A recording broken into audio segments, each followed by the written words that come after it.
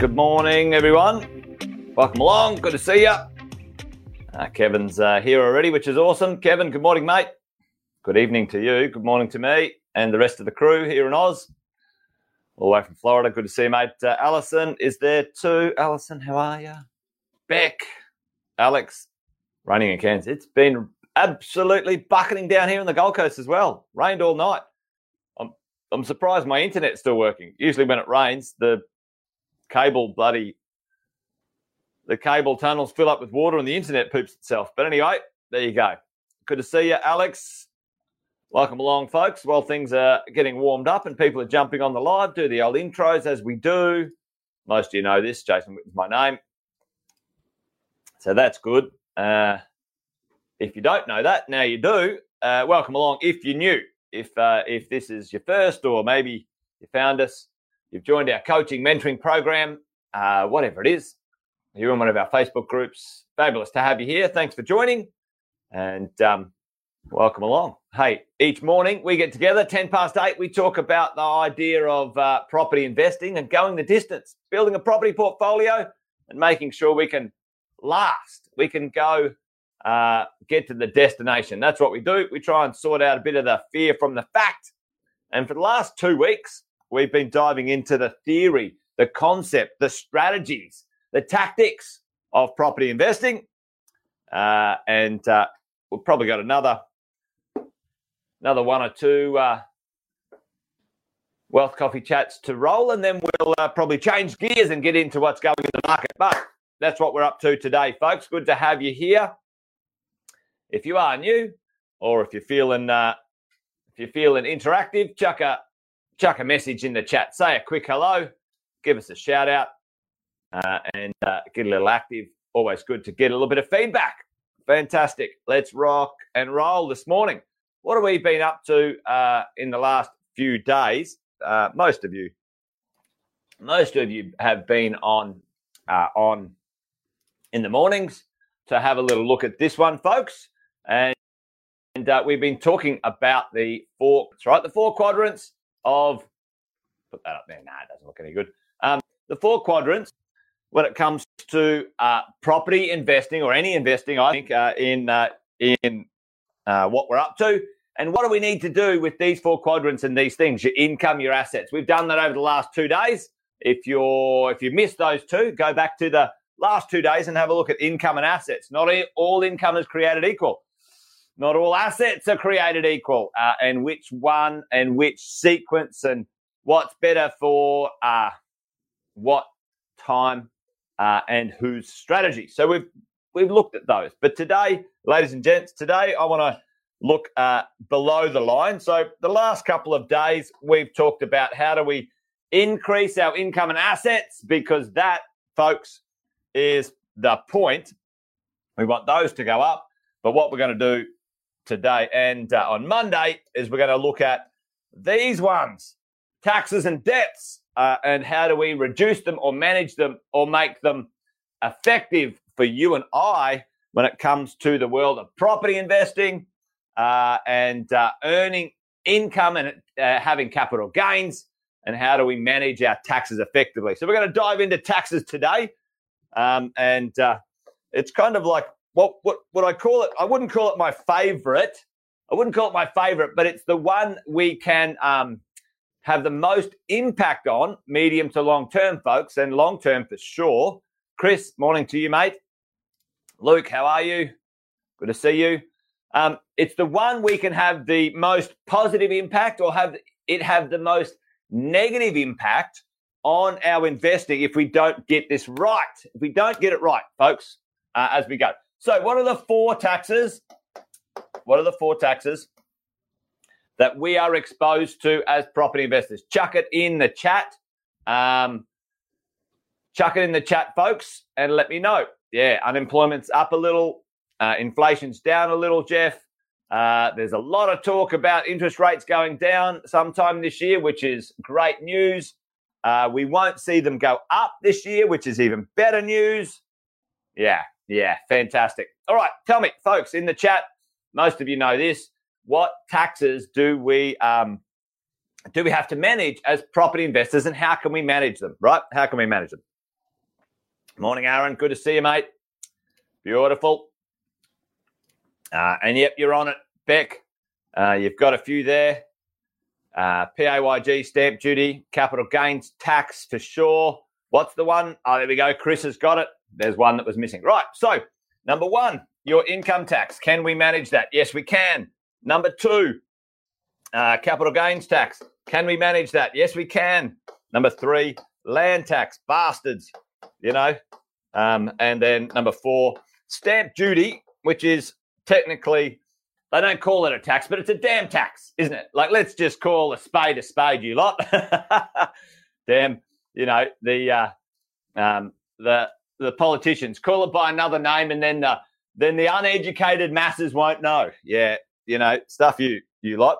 All right, let's. So income tax, capital gains tax, land tax, and stamp duty. Let's look at this. Let's break them down each one at a time. All right. Let's have a quick look at income tax as we go. All right, check out these numbers. Anyone know what these numbers are? I'm going to put these up the top. This is 120K. I worked this out before. 150K, and then 180K. And if you were PAYG, listen, it doesn't even matter if you're PAYG. At the end of the day, it matters not whether it's PAYG, if this is the declared income either via a business owner or PAYG. If you declared or earned 120 grand between you and a partner, it can be an individual or a partner, 150 or 180, right? Tell me, what would the taxes be over a 40-year working life, folks? Anyone want to have a guess? Just have a rough guess. Chuck it in the chat for me if you want to know. So you go to work for 40 years of your life, and on average, you know, you might start out at 50 grand and you might average out at 120 over your life, you know, 150, 180. Put it in the chat, just have a little guess, put some numbers in there, because I think for many of us, we need to realize and understand this is just income tax, by the way, right? Right? This is not, you know, rates on your property. Yeah, check this out, right? This one, this one here. $2.4 million. $2.4 million in income tax. Folks, are you kidding me? Right? But you know what? Here's an idea. You know, Luke, Chris, Beck, you know, Aaron, you know, work harder, folks. Get a promotion. Do better in your life so we can tax you more, right? And then we can jam you 3.5 million bucks. 3.5 million.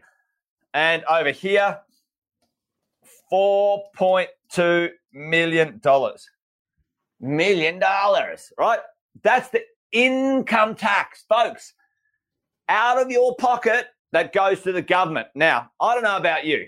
Tell me, Luke, Chris, Beck, Aaron, whoever's on the call, after you donate $4.2 million to the government, what do you get as a pension? Right. As a ratio of this donation, you've donated $4.2 million. What do you get? And that's just the start, by the way. That's not the damn... yeah, it's ludicrous. You're dead right, Aaron. You're dead right, mate. It's absolutely insanely ludicrous, right? And, you know, yeah, I love that, Chris. Yeah, 4/5 of FA, right? That's a technical term, and you're dead right. Fritz, how are you, mate? Good to see you. Fritz, Kang was reaching out to you, so keep an eye out for a message from Kang. So, you know, if we put it in terms of, you know, some of you have seen this before, Monday, Tuesday, Wednesday, you know, Monday, Tuesday, Wednesday, Thursday, Friday, you know, and who gets their part of your life, right? The ATO gets Monday and Tuesday. You know, the super company, you know, if you don't have a plan for your super, then you're making someone else rich. You know, the bank is getting Wednesday and Thursday, then probably if you've got a credit card, the bank gets another piece of the action, and then hopefully you can live off of, Friday. That's Friday, by the way. It's not a T, it's a Friday. So that's how most people's lives work. Move to Singapore. And David, it's not a bad. Now, there's actually some conversations around that at some point and this is quite sad for Australia, when your wealth gets to a certain point, it's actually more beneficial for you and your wealth to leave the country. How ludicrous is a system that says when you get successful, we're going to tax you that much that you should move. You should take your wealth away and spend it elsewhere, not in the country you made it. It's fucking ludicrous. Like it's anyway. I won't get on my high horse today because I've got some other stuff to talk to you guys about. But here's the drill, folks. Here's the drill. You've got this amount of money. If you earn 120, 150, 180, 2.4 million in taxes, 3.5 million, 4.2 million in income taxes that you would pay over a 40-year period, right? It's ludicrous. Then you come to your week, and this is what's going on with your week. How do we manage that as a property investor? Well, here's what I know, and here's why I like new property in Australia for property investors, because if you are on $120,000, 120K, right? If you have 5 new properties, guess how much of this tax, at least over a 10-year period, you can get back? A 10-year period. And then what do you do every 10 years, folks? What do you do every 10 years? You buy another 5 new properties. And then the third 10 years, you buy another 5 new properties. And then the fourth 10 years, you buy another 5 new properties. How many properties do you own over 20 years or 30 years or 40 years? Wow, you know the drill. Listen, if you have 5 new properties, you can get back in taxes. This would be around about $30,000 in tax. That's how much you would pay, right? You would get back 20 to 25,000. Listen to me, 20 to 25,000 back in your pocket for cash flow. And this tax here, if you followed the strategy that we showed you, the ultimate tax you would pay might be about 500, and you would get 2 million over 40 years back in your pocket. And that's why I say don't sell, because if you sell, you have to add back the tax and then you have to pay capital gains on it. But don't get too caught up in that. This is the difference. Use the tax that you would donate to the government. You're going to do it anyway, and buy yourself a property portfolio that saves you $2 million and makes you wealthy in the future. Tell me, if you did that, if you followed that plan, how much? We might get Chris to do a technical analysis. Chris, instead of 4/5 of FA, as what we would get from the government after donating $2.5 million, how much would we be able to create out of our own contribution to our own wealth into the future using the rules and the system we have right now? Maybe Chris could put that in the chat as a technical analysis for us as we go. So, folks, here's the drill. Most of us think we need more cash flow, and yeah, probably, it wouldn't hurt. But I can tell you, you're donating money or giving it away, and you're not using it as we go. Yeah, David, they've been tinkering for 40 years, brother. Listen, here's what I believe about negative gearing. Use it while it's here. If it changes, that would be awesome, David, because it'll actually, as a property investor, make the rents go to where they should be, which should be about 7 to 9% rental yield. That's where they should be, right? That's where they should be. Unfortunately, that'll absolutely poleaxe all of the renters, and Labor are a bunch of tossers, right? Like, let's just face it anyway. But I don't really care about negative gearing or positive gearing or whatever. I'm using whatever I can to get the outcome at the moment. And if something changes, then you can't control it. You know what I mean? But they always do, David. You know, that's why new properties right now are the most tax effective, because they've literally changed the ability for you to depreciate a second owned property, and the chattels, all the furniture, all the stuff inside the building. It's actually zero now. I don't know if you guys know that. Maybe I'll do a live on that one. So they changed those rules, David, pretty significantly in 2018. You know, here's what I believe. They should, like, and this is actually better for everyone. They should get rid of negative gearing, because the rents will have to go up, and then everyone can just cover the cost of the property from the damn rent, right? For capital gains tax, I think they should get rid of capital gains tax too, because that'll encourage people to sell and not hold properties long term as we go. So yeah, interesting times. Depends on who you are, David. For PAYG, a trust is a terrible idea. For a business owner, yeah, great idea. But again, that's for another day. So, all right, we can manage our PAYG or income tax. What other taxes do we have to manage, folks? You know, these ones, capital gains tax. You know, this is with depreciation. How can we manage our capital gains tax? Well, there's a few ways, right?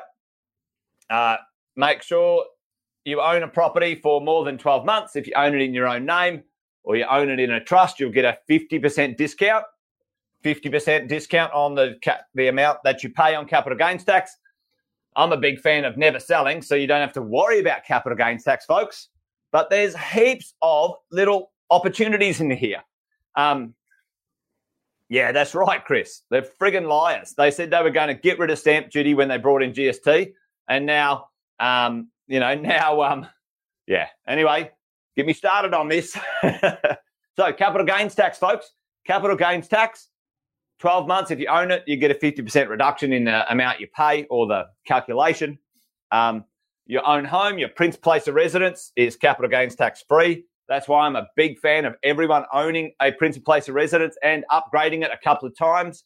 Yep, Luke, absolutely. Salary sacrifice into super is a great way to manage income tax for sure. Because on the way in, it's only 15%, right? So you can put money into your super at 15%, and then in the future, when you retire, it's a possibility of having zero income tax and zero capital gains tax in your super. So zero for principal place of residence, zero in your super at the age of, well, actually when you retire, could be 60, 65, depending on. Zero income tax in the future if you have money in your super and it generates an income. So that's pretty good, right? Where else? What else can be capital gains tax free? Business owners, you can own a commercial property that you run your business from. And if you tick a couple of boxes, you know, you've got to be 15 years in business and you have to have used the property for 7 years, and there's a couple of other things. But folks, listen to this. You can have a commercial property and you can sell it in the future capital gains tax free. You can have a home. You can have property in your super, and you can own a commercial property and pay no taxes, capital gains taxes, that one, right? Okay, that's what, and if you want to know more about this, talk to your coach and your financial planner and your accountant as you go. Land tax. Folks, land tax, we've talked about this one before. I probably should split these up and do a bit of a deep dive, actually. But different states, folks. Different states. At least 3 states, up to 5 different states or territories where you own real estate. Okay? Why? Because each state and territory has a land tax threshold. And if you own 5 properties, let's say in Queensland, if they double in value in 15 or 20 years, you'll be paying between 20 and 30 grand of land tax.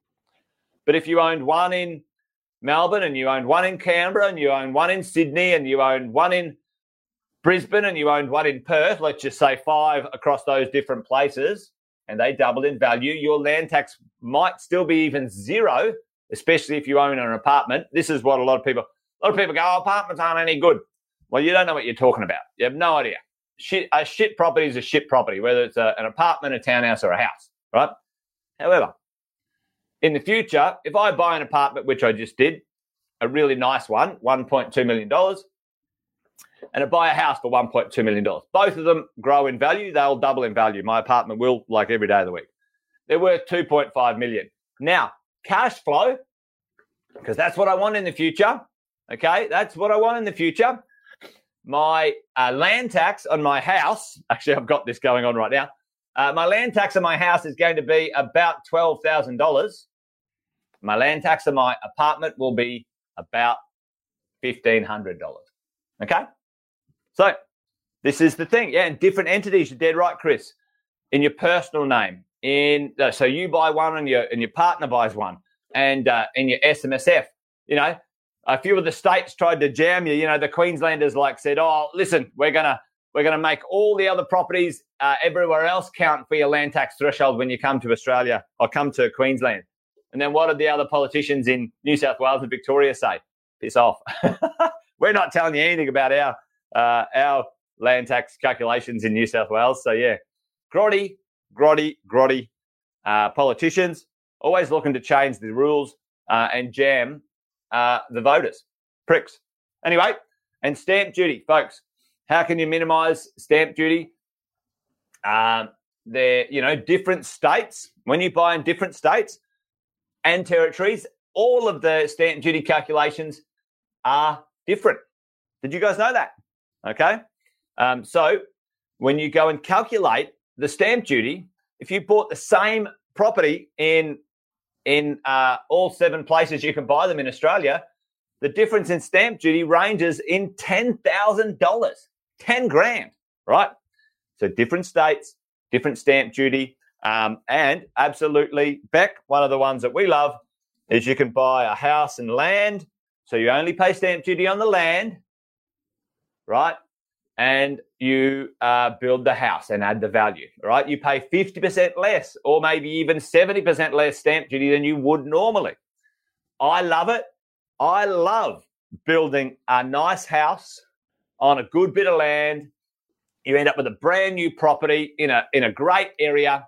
I literally got my valuation back the other day on one I just built up in Wynnum. It cost me about $780 to do the pack. It took a little bit longer than I wanted, but that's construction at the moment. My valuation came back at 1.2. Very happy. Brand new property, house and land, fantastic depreciation, awesome rent, and imagine if I paid $1.2 million for a second-hand property right now. I'd get no depreciation on the internals of that property, and I would pay full freight on the stamp duty, right? Just mathematically, it's better to buy a brand new property than a second-hand property, just straight off the bat, right? Maybe the future, if you want to add value or you want to renovate or you want to develop, then, maybe a second-hand property in a spot is going to work for you. But, there we go. All right.